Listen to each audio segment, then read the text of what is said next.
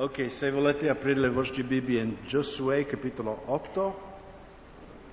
Quindi in capitolo 8 di nuovo comincia il Signore che incoraggia il popolo di Israele. Leggiamo il versetto 1. Poi l'Eterno disse a Giosuè: non aver paura, non sgomentarti, prende con te tutti gli uomini di guerra, levati e sali contro Ai, vedi io te lo do nelle mani, il re di Ai, il suo popolo, la sua città, il suo paese.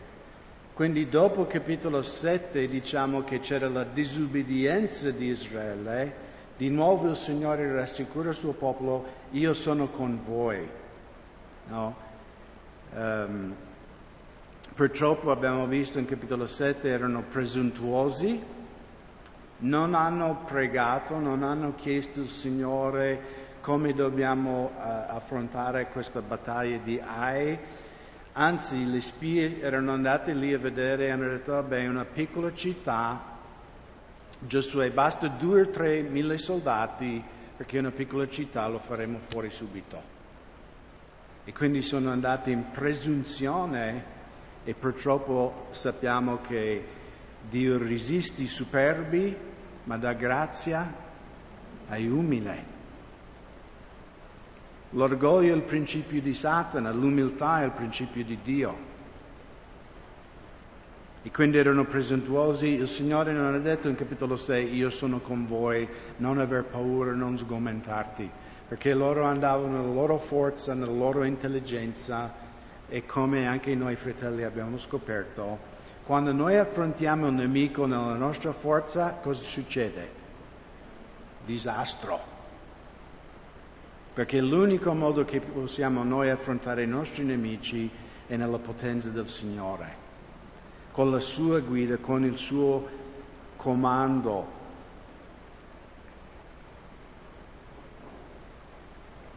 E quindi, come abbiamo detto, tutto il libro di Giosuè è una vera storia di un vero popolo che hanno affrontato battaglie, la conquista della terra promessa. Però ci sono importanti insegnamenti per noi cristiani, come noi possediamo tutto quello che Cristo ha già vinto per noi sulla croce. Ok? Quindi dobbiamo sempre tenere in mente che c'è qualcosa anche per noi oggi, no? Come Giosuè e il popolo di Israele, no? Noi siamo chiamati di, in un certo senso, sterminare i nostri nemici, di eliminare compromesso, di eliminare quelle cose che impediscono il nostro cammino con Gesù. E quindi il Signore dice in versetto 1, notate: prendi con te tutti gli uomini di guerra.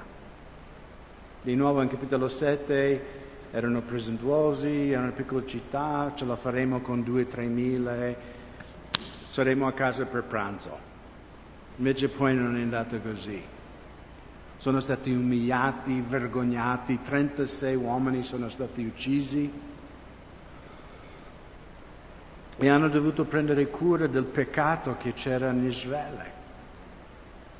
Come anche noi, fratelli, se siamo credenti, se noi proclamiamo di essere seguaci di Cristo, ma noi viviamo nel peccato, la benedizione non sarà con noi. Anche noi Dio dice: prendi il provvedimento. Chi c'era per lo studio di mercoledì nel Vangelo di Marco, noi abbiamo letto in Marco 9:43: ora se la tua mano ti occasiona di peccato, tagliala, è meglio per te entrare monco nella vita che avere 2 mani e andare nel Gehenna, nel fuoco inestinguibile. E di nuovo, chiaramente Gesù non sta parlando di mutilare letteralmente il nostro corpo, ma ci dà una figura di come deve essere radicale la nostra posizione contro il peccato.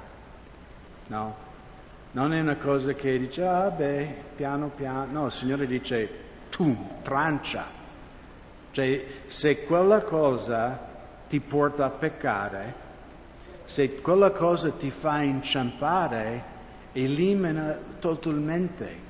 Cioè se l'internet ti fa cadere, elimina l'internet da casa tua.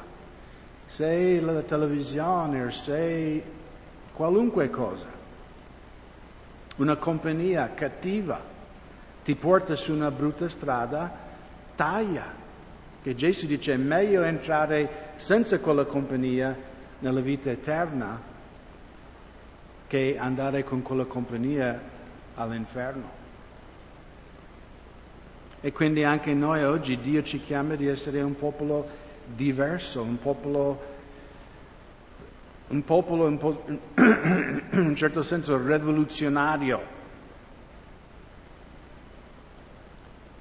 Il vero cristianesimo non è una religione popolare, perché Gesù nel Vangelo ha dichiarato: tutti saranno contro di voi se sarete miei seguaci. Quindi Dio dice deve portare tutto il popolo, e poi notate anche cosa dice il Signore.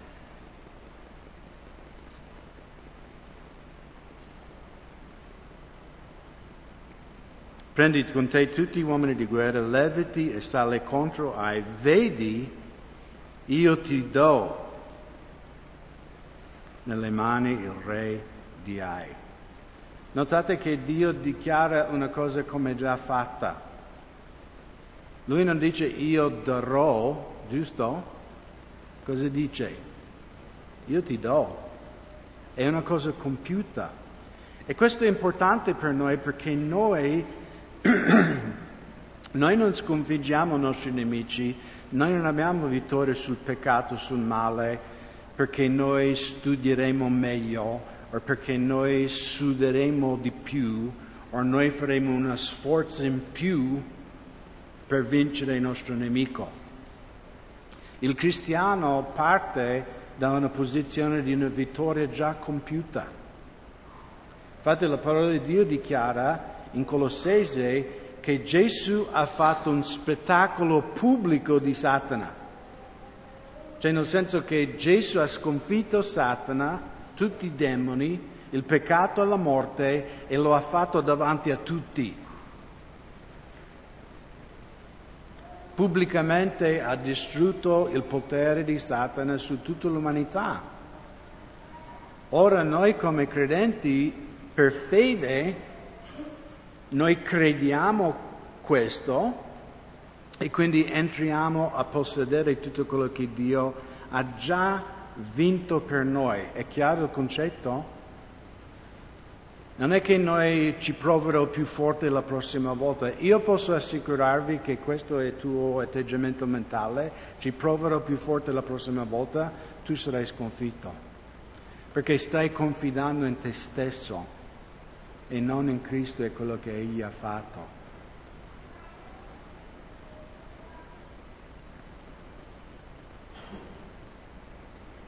Poi in versetto 2, tu farai ad Ai, il suo re, come hai fatto a Gerico, il suo re. Prenderete per voi unicamente il bottino e il suo bestiame, tendi un'imboscata contro la città dietro di essa. Ok, anche qui è diverso. Dio dice che farai questa città come Gerico, lo distruggerai totalmente questa città, però al contrario di Gerico che devono dare il bottino a chi? Il bottino di Gerico a chi dovevano dare? Al Signore, giusto? Le primizie dovevano dare al Signore, però adesso la seconda battaglia il Signore dice ok, tenete il resto. Da ora in poi tutto il bottino delle vostre conquiste sarà vostro. Poi in versetto 3 a versetto 8 vediamo questo piano di battaglia. Così Giosuè e tutti gli uomini di guerra si levarono per salire contro Ai. Egli scelse 3.000 uomini, guerrieri valorosi, e li fece partire di notte. 30.000 uomini, scusate. E comandò loro dicendo: ecco, voi starete in agguato contro la città, proprio dietro la città. Non allontanatevi troppo dalla città, ma state tutti pronti. Poi io e tutta la gente che è con me ci avvicineremo alla città e quando essi usciranno contro di noi, come la prima volta, noi ci daremo la fuga davanti a loro. Essi usciranno ad inseguirci finché noi li avremo tirato lontani dalla città, perché diranno fuggono davanti a noi come la prima volta. E mentre noi fuggiremo davanti a loro, voi uscirete dall'agguato e prenderete la città, perché l'Eterno vostro Dio la darà nelle vostre mani. Come avrete preso la città, darete le fiamme alla città, farete come l'Eterno ha comandato. Fate attenzione, questo è l'ordine che io vi do. E quindi, in un certo senso, in capitolo 7, Israele è caduto per l'orgoglio, giusto? E in capitolo 8, il re di Ai cadrà per l'orgoglio, perché Giosuè ha avuto questo piano dalla parte del Signore. Dice, andremo lì come l'altra volta, faremo finta come l'altra volta. Loro verranno fuori, noi scapperemo come la prima volta. E il re di Ai, i suoi uomini, avranno, adesso di nuovo faremo pagare gli israeliti, invece poi quando saranno tutti usciti, poi chiuderemo la trappola. E secondo me questo ci parla anche in un modo profetico di quello che Satana ha fatto. Se voi conoscete il parabolo del vignaiolo, che prima manda i suoi servi e vengono picchiati dei operai, mandati via, poi il padrone della vigna dice manderò mio figlio perché loro rispetteranno lui. Ma cosa dice questi operai cattivi nella vigna? Uccidiamo l'erede, così la vigna sarà nostra. E questa parabola Gesù raccontava sì di capi di Israele, ma anche di Satana. Perché l'Apostolo Paolo in Corinzi dice che se Satana, cioè se le potestà sapessero il piano di Dio, non avrebbero ucciso il Re di Gloria. E qui l'Apostolo Paolo per lo Spirito un po' ci dà una sbirciatina nel regno spirituale, perché dice se Satana sapeva che uccidendo il Figlio di Dio avrebbe compiuto il volere di Dio, non lo avrebbe fatto. Perché Satana, come il re di Ai, dice adesso li prendo. Il nemico viene preso nel suo orgoglio, come anche Satana è stato preso nel suo orgoglio. E questo ci dà grande incoraggiamento come cristiani, perché anche quello che Satana potrebbe fare, che non è neanche il volere di Dio, il male, Dio può tramontare in cosa gloriosa. Qualunque male che viene nella tua vita, il Signore può tramutarlo in una cosa gloriosa. Dalle cenere alla gioia. E a me mi dà tanto coraggio, tanta forza, sapendo che qualunque cosa accada nella mia vita, Dio userà per il mio bene. Come è scritto nel libro dei Romani, no? Tutto coopera per il bene, perché loro che amano il Signore sono chiamati secondo i suoi proponimenti. Qualunque cosa che Satana potrebbe fare, alla fine diciamo è un burattino. Lui crede di essere furbo, lui crede di fare chissà che cosa, ma non importa quello che lui farà, perché Dio avrà la vittoria.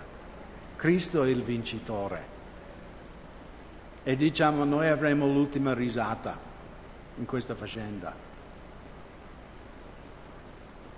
perché siamo dalla parte giusta. Poi anche in versetto 8 vediamo che tutto è stato fatto secondo il comandamento di Dio. Quando noi cristiani facciamo tutto secondo la parola di Dio, noi sperimenteremo la vittoria di Cristo. Noi sperimenteremo le benedizioni di Dio. Perciò, come dice l'Apostolo Giacomo, non dobbiamo dire domani farò questo o quello, dobbiamo prima dire se Dio vuole faremo questo o faremo quello. Mi ricordo tanti anni fa un fratello che era nella chiesa, aveva lasciato il lavoro che aveva, un contratto indeterminato, per prendere un altro lavoro che era più remunerativa, no? Era una busta paga più grande. Purtroppo questo secondo lavoro, dopo 3 mesi di prova, diciamo contratto determinato, questo nuovo datore di lavoro non ha rinnovato il contratto. E questo fratello è venuto da me, un po' dando anche la colpa al Signore, dice, ma pastore, perché Dio ha permesso questo nella mia vita? No, perché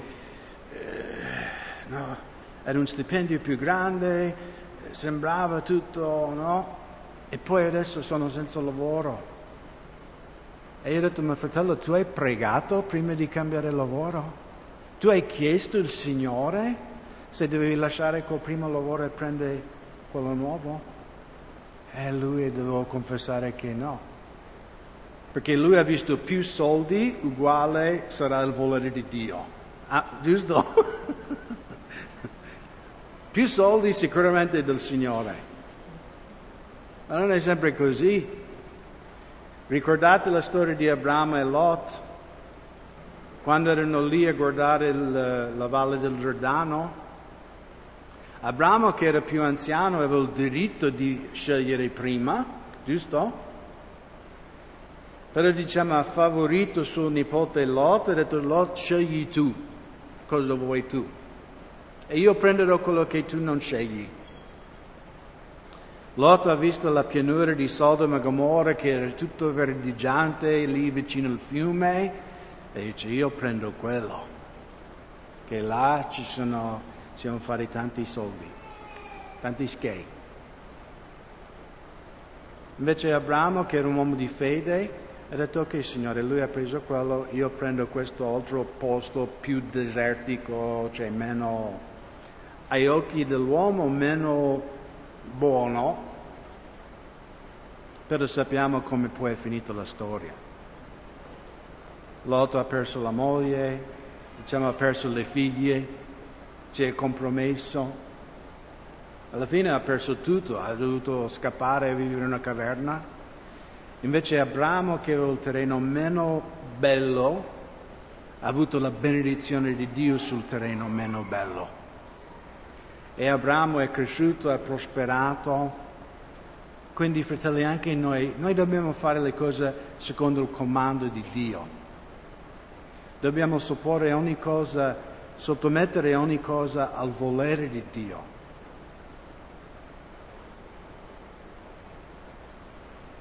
Quindi loro fanno questa battaglia, non potete leggere a casa, non leggeremo tutti i versetti, ma andiamo in versetto 18 e 19.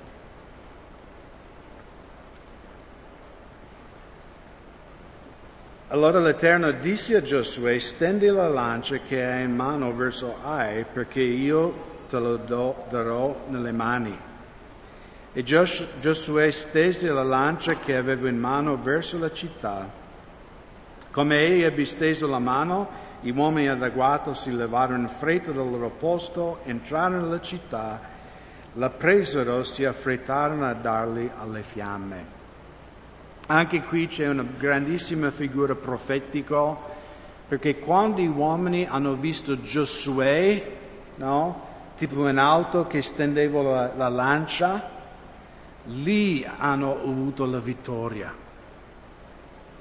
Come anche nel libro di Ebrei in capitolo 12,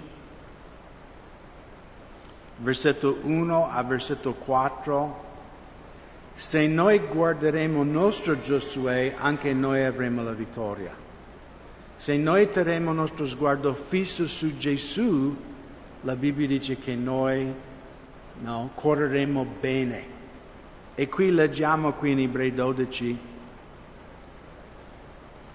Anche noi dunque, essendo circondati da un così gran numero di testimoni, deposto ogni peso e il peccato che ci sta sempre attorno, allettandoci, corriamo con perseveranza la gara che ci è posta avanti.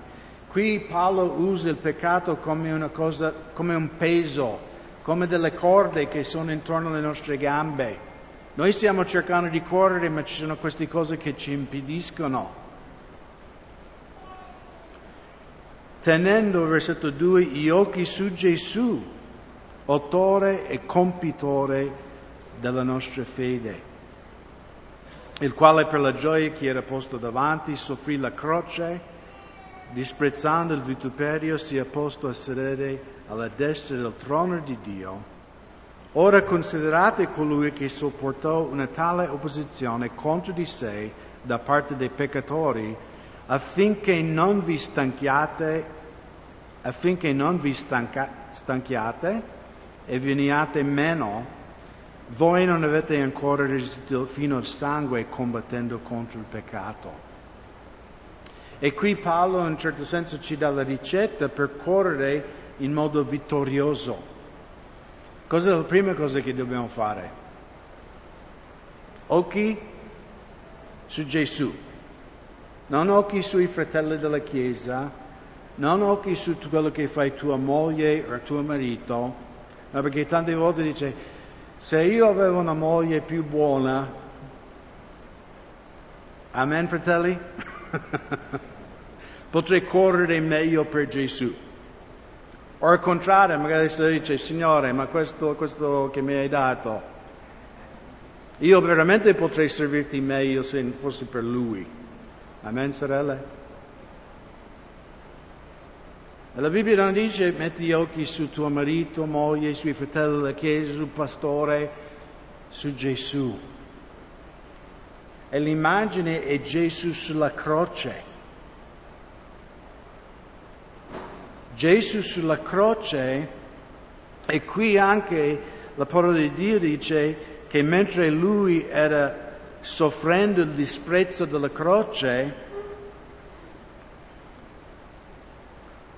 che Lui guardava la gioia che gli era posto davanti.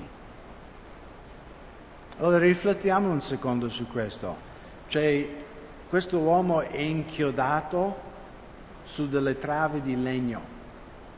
È stato frustrato, la sua schiena è carne macinata, ha una spina di croce schiacciata sulla testa. Che gioia c'è in quello? C'è gioia? Assolutamente zero. Eppure la Bibbia dice che quando Gesù era in croce c'era una gioia che gli era posto davanti. Cioè c'era un obiettivo nel futuro che lui vedeva. E sapete cosa era questa gioia? Siete voi. Perché lui ha visto che attraverso il suo sacrificio sarebbe nata la Chiesa, sarebbe nato credenti da tutte le nazioni, sarebbe nato un popolo che un giorno sarebbe con il Padre per l'eternità. E Gesù ha visto la gioia, ha visto quello che vediamo in Apocalisse, no? Le nozze dell'agnello, in cui tutti i credenti saremo uniti con il Signore. E altro che matrimonio italiano con 20 piatti. Lì sarà veramente festa. E non avremo mal di pancia dopo. Io penso che in cielo posso mangiare tutto quello che voglio senza ingrassare. Che qui, come vedete, non funziona. Anche se mangio poco. Quindi noi come cristiani siamo chiamati di tenere gli occhi su Gesù, sul nostro Giosuè che stende la lancia. E infatti se vediamo il versetto 26, Giosuè non ritirò la mano che brandiva la lancia finché non ebbe sterminato tutti gli abitanti di Ai. Sapete, fratelli, che la Bibbia dichiara che un giorno non ci sarà più morte, non ci sarà più malattia, non ci sarà più dolore. Non dovremo più pregare per qualche fratello in ospedale? Anche io.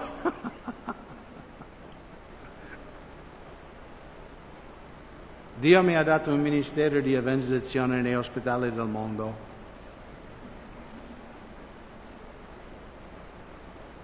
Ma un giorno quello sarà finito. E la parola di Dio dice che Gesù vive per intercedere per noi. Gesù ha dichiarato: io sarò con voi finché siete buoni. Così ha detto?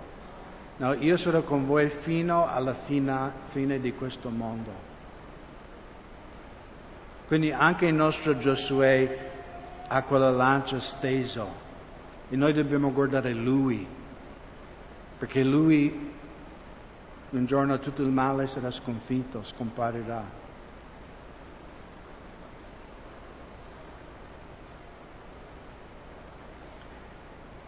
Poi dal versetto 20 a 29 il re di Ai, diciamo in trappola, guarda indietro, vedi la città di Ai in fiamme e realizza, diciamo, che lui è arrivato alla sua fine. Anche secondo me questo è profetico verso la fine del mondo. Ricorderete in Apocalisse 18 dice che tutti i re della terra, tutti quelli che hanno commesso fornicazione con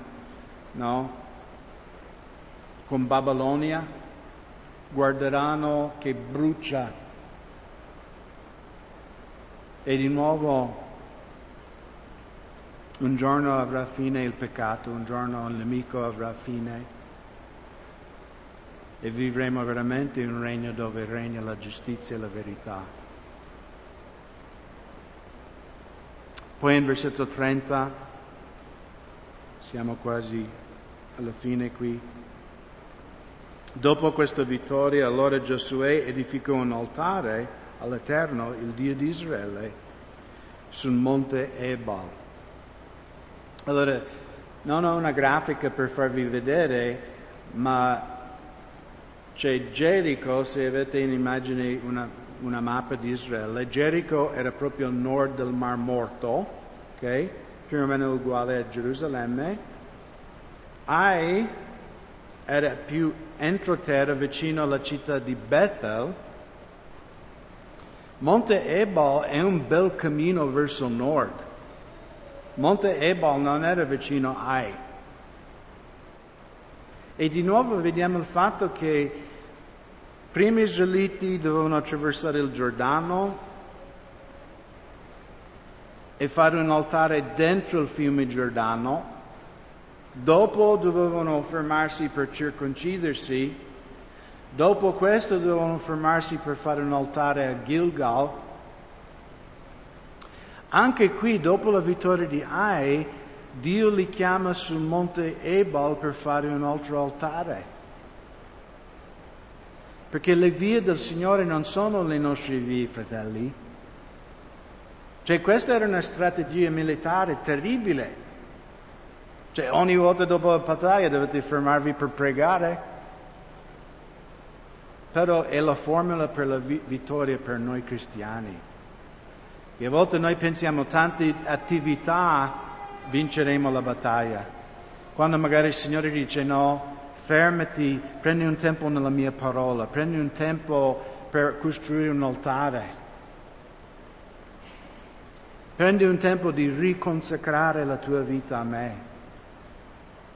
Perché sapete che Dio non ha fretta. Avete notato questo? Noi siamo impazienti, ma Dio ha esistito per tutta l'eternità, quindi è inimmaginabile quanto tempo Egli vive e non ha fretta. Io ho fretta, io voglio che tutte le cose Ho scoperto questa settimana che il comune non farà il cambio di destinazione adesso a luglio, forse per la fine dell'anno. Alleluia. È un po' un'abitudine, la burocrazia italiana. Io ho fretta, io voglio tutto fatto adesso. Ma Dio non ha fretta, Dio sta operando in ognuno di noi e Lui è molto paziente e dice: Craig, se devo mettermi 20 anni per fare queste cose nella tua vita, ci metterò 20 anni. Ma di nuovo c'è un'importante lezione per noi: le nostre vie non sono le vie del Signore. A volte, Signore, noi vogliamo: no, io devo fare, io devo correre. Il Signore dice: no. Invece di correre in un'altra battaglia, appartati a Monte Ebal. Prendi 2 o 3 giorni, andare in montagna, stai in preghiera, stai nella parola di Dio. Quindi Giosuè costruisce questo altare.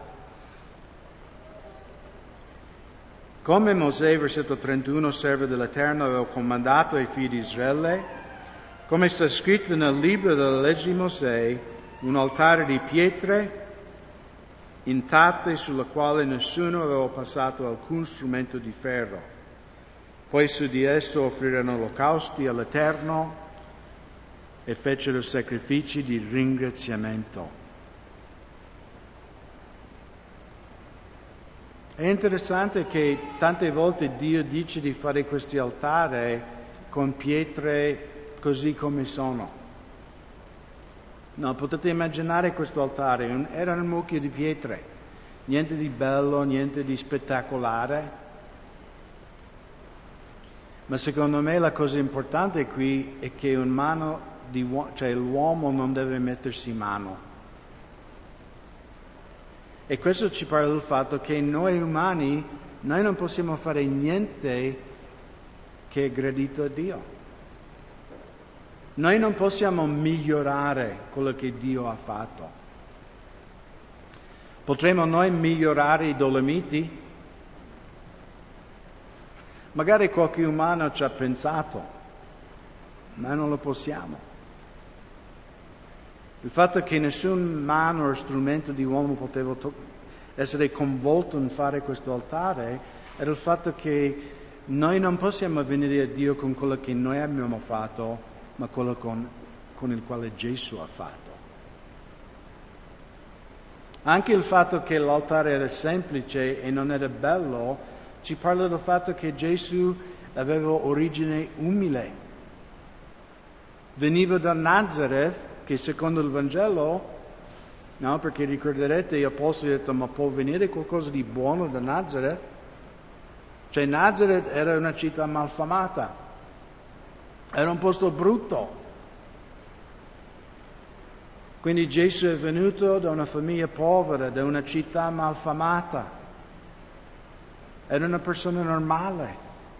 Il profeta Isaia dice che in lui, in Gesù, non c'era nessuna bellezza. Quindi Gesù non era Brad Pitt o Robert Redford. Era un uomo qualunque. Cioè fisicamente in sé non c'era niente che ci attirava a lui. Eppure attraverso lui è stato vinto la salvezza dell'umanità. Poi vediamo il versetto 32. Là Giosuè scrisse su pietra una copia della legge di Mosè che io avevo scritto in presenza dei figli di Israele. Quindi su queste pietre Giosuè ha inciso i 10 comandamenti davanti a tutto il popolo di Israele. E questo anche è profetico, perché Gesù, ricorderete nel Vangelo, cosa ha detto Gesù? Io non sono venuto per abolire la legge. Cosa ha detto il Signore? Non sono venuto per abolire la legge, ma per adempierlo. E voi sapete che Giosuè è il nome ebraico per Gesù, giusto? Gesù viene dal greco, ma è lo stesso nome. Per questo Giosuè in tante cose è una figura di Gesù. Come Giosuè ha inciso i 10 comandamenti davanti a tutto il popolo, Gesù ha compiuto tutta la legge per tutto il popolo. E questa è la buona novella, questo è il Vangelo. Non che tu un giorno sarai salvato perché sei andato in chiesa, sei andato a messa, che hai dato soldi ai poveri, che hai fatto questo, quello, quell'altro. La buona novella è che Gesù ha adempiuto la legge per te. Gesù ha osservato la legge in ogni secondo, in ogni giorno di tutta la sua vita. E perciò Lui poteva morire al posto nostro. Di nuovo il profeta Isaia dice che tutti i nostri falli e peccati sono stati messi su di Lui. Ogni bugia, ogni cosa che tu hai fatto dall'infanzia è stato messo su Gesù e Gesù è stato giudicato al posto tuo. Perciò egli grida dalla croce, egli, alam sabatani, mio Dio, perché mi hai abbandonato? Perché lui è stato giudicato come un peccatore. È stato giudicato con il giudizio che noi meritavamo.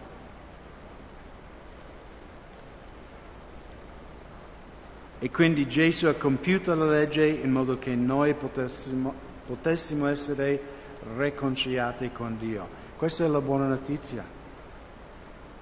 Tu non devi salvarti da solo, devi solo credere in Gesù Cristo e quello che Egli ha fatto per te. La Bibbia dice chiunque credi e confessa che Gesù è il Signore sarà salvato.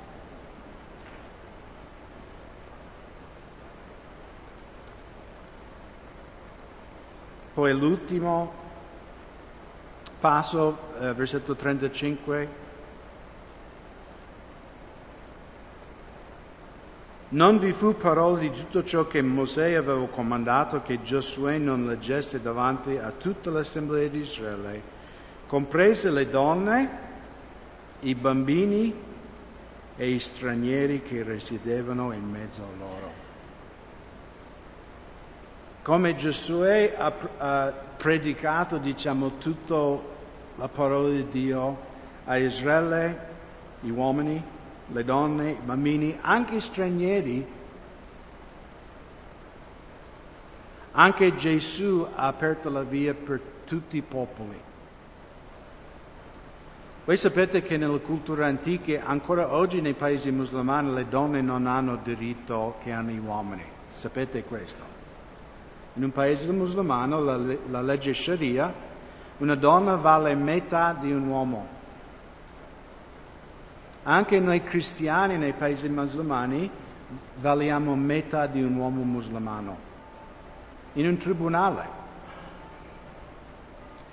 Ma in Cristo la Bibbia dice che non c'è più maschio, femmina, schiavo, libero, giudeo, barbaro, tutti sono uguali. E questa è la buona novella, che Dio ama tutti i popoli, ama le donne, i bambini, gli stranieri. Sapete che Dio ama gli stranieri? E vuole salvare tutti quanti. La scelta è nostra. Oggi la Bibbia dice, oggi è il giorno della salvezza. Quindi basta che tu apri il tuo cuore a Gesù, che chiedi perdono, dici Signore abbia pietà di me, perdonami, lavami con il tuo prezioso sangue. E la Bibbia dice che se tu farai con fede, tu sarai salvato.